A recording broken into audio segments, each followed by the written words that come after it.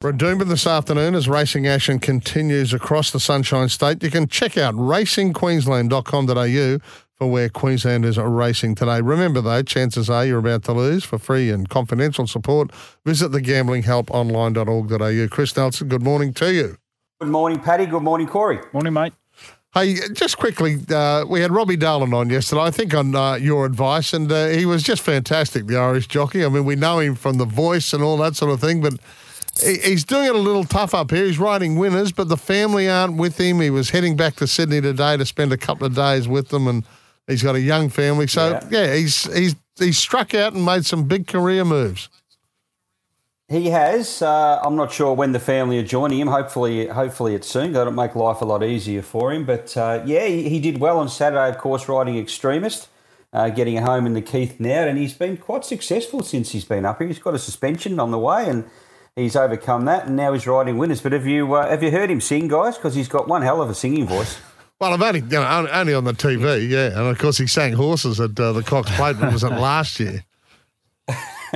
Yeah, well, we had him on the Punters Mate a while back, and we played that little bit from the voice, and he's just got one heck of a voice. But he wants to concentrate on his riding. He wants everyone to know that he's not about singing, he's about riding. So he's certainly doing a good job of that at the moment. In saying that, he's just done the cruise down to the Melbourne Cup and was doing shows on board the cruise ship. So there you go. There's a nice little learn on the side. I had a fair singing voice at the Melbourne Cup by the end of it too, but I've got no gig. No one was paying you. How was it?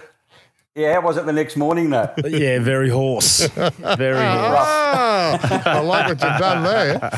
Hey, just quickly before we find out your thoughts on this Doomben meeting this afternoon, I see M. Rod, who has got a couple, and he's linked with Robbie Heathcote. He's got a couple for Rob Heathcote this afternoon. Yeah, he's got three for Rob. He's got a first starter in Presslink in race 5. He's riding Bo Tonte's first up in race 3.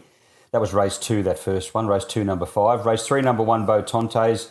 And he's riding, he liked them pretty in the last race, race 8, number 8. A lot of people like race 8, number 8, so there might be a few on that one. And Michael Rod, as we touched on Monday, rode that winner on Friday night, which was his first winner back, and it certainly won't be his last. He'll get a lot of confidence out of that, and the more winners he rides, the better it'll get. Yeah, and you checked it out for us, and we appreciate it. He's just not doing interviews at the moment. He doesn't really want to do.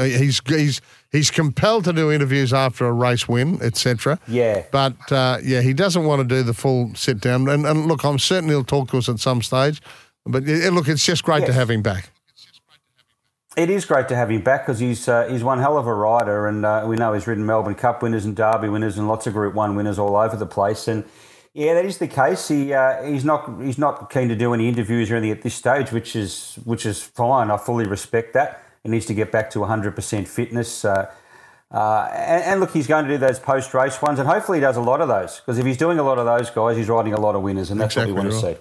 All right, well, I think C. Parker's got intentions of having a couple of small multis, etc. this afternoon. He's already been frantically copying down Tommy Hackett's thoughts on the World Cup.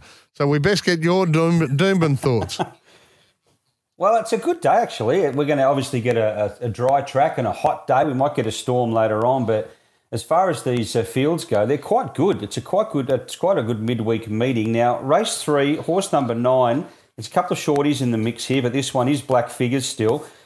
Certainly Can for Tony Gollan and Ange Jones. Now, she's a filly. She's only had one start. Now, we don't see Tony Gollan do this very often. He threw her straight into a listed race, the Bill Carter at Doomben back in May during the early part of the Winter Carnival, and she ran a terrific third. She was wide all the way, and she kept finding the line well. So they sent her for a break. She's trialled up nicely. She's drawn well again, but I think she'll pick these up and put them away. I think she's pretty smart. As I said, they would not put her in that race, this stable, unless they thought she was, and I think she'll make a winning return here. So race 3, number 9, Certainly Can. Race 4, this horse that we all want to call Happysburg, number 7, that's pronounced Haysborough. He was a bit of an enigma. He had Deceiver written all over him. It took him a long time to break that maiden status, but he's finally done it. He's gone on and won twice. So he's won 2 of his past 4. He's really turned the corner. I think when Barry Lockwood made some gear changes 4 starts back, that made all the difference. I think he's beautifully placed here. He's about $5. His run last start was good against the tempo, and he beat Porky 2 starts back at Ipswich, and he absolutely towed up Porky, and Porky's favourite in this race over Haysborough, and I can't work out why. So 7 Haysborough, I think, will win race 4. Moving along quickly, I know you're short on time. Number 1 in race 5, Drial, a new addition to the Barry Lockwood stable. Lovely little trial recently at Eagle Farm. Jumped well, Paddy, looked like leading, then they just dragged him back through the field, and then he sliced through between runners late. Perfect little quiet trial for Drial, who I think can make a winning debut for the stable. Race 5, number 1. And I've got a 1 in the last at a bit of value. Race 8, number 12, Sure to Happen. Renita Beaton trains this one. Jag Guthman Chester will ride. First start winner at Murwillumbah. I love the way that she stretched out late.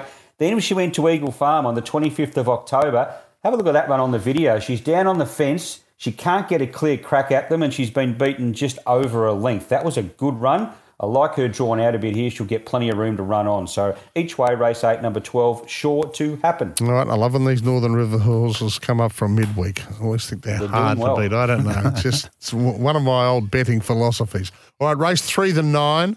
Race 4, the 7.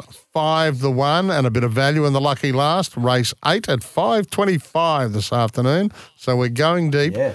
It's number 12 each way for Chris Nelson. Chris, thank you, mate. We'll talk to you Friday.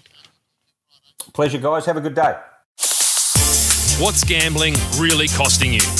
For free and confidential support, visit gamblinghelponline.org.au.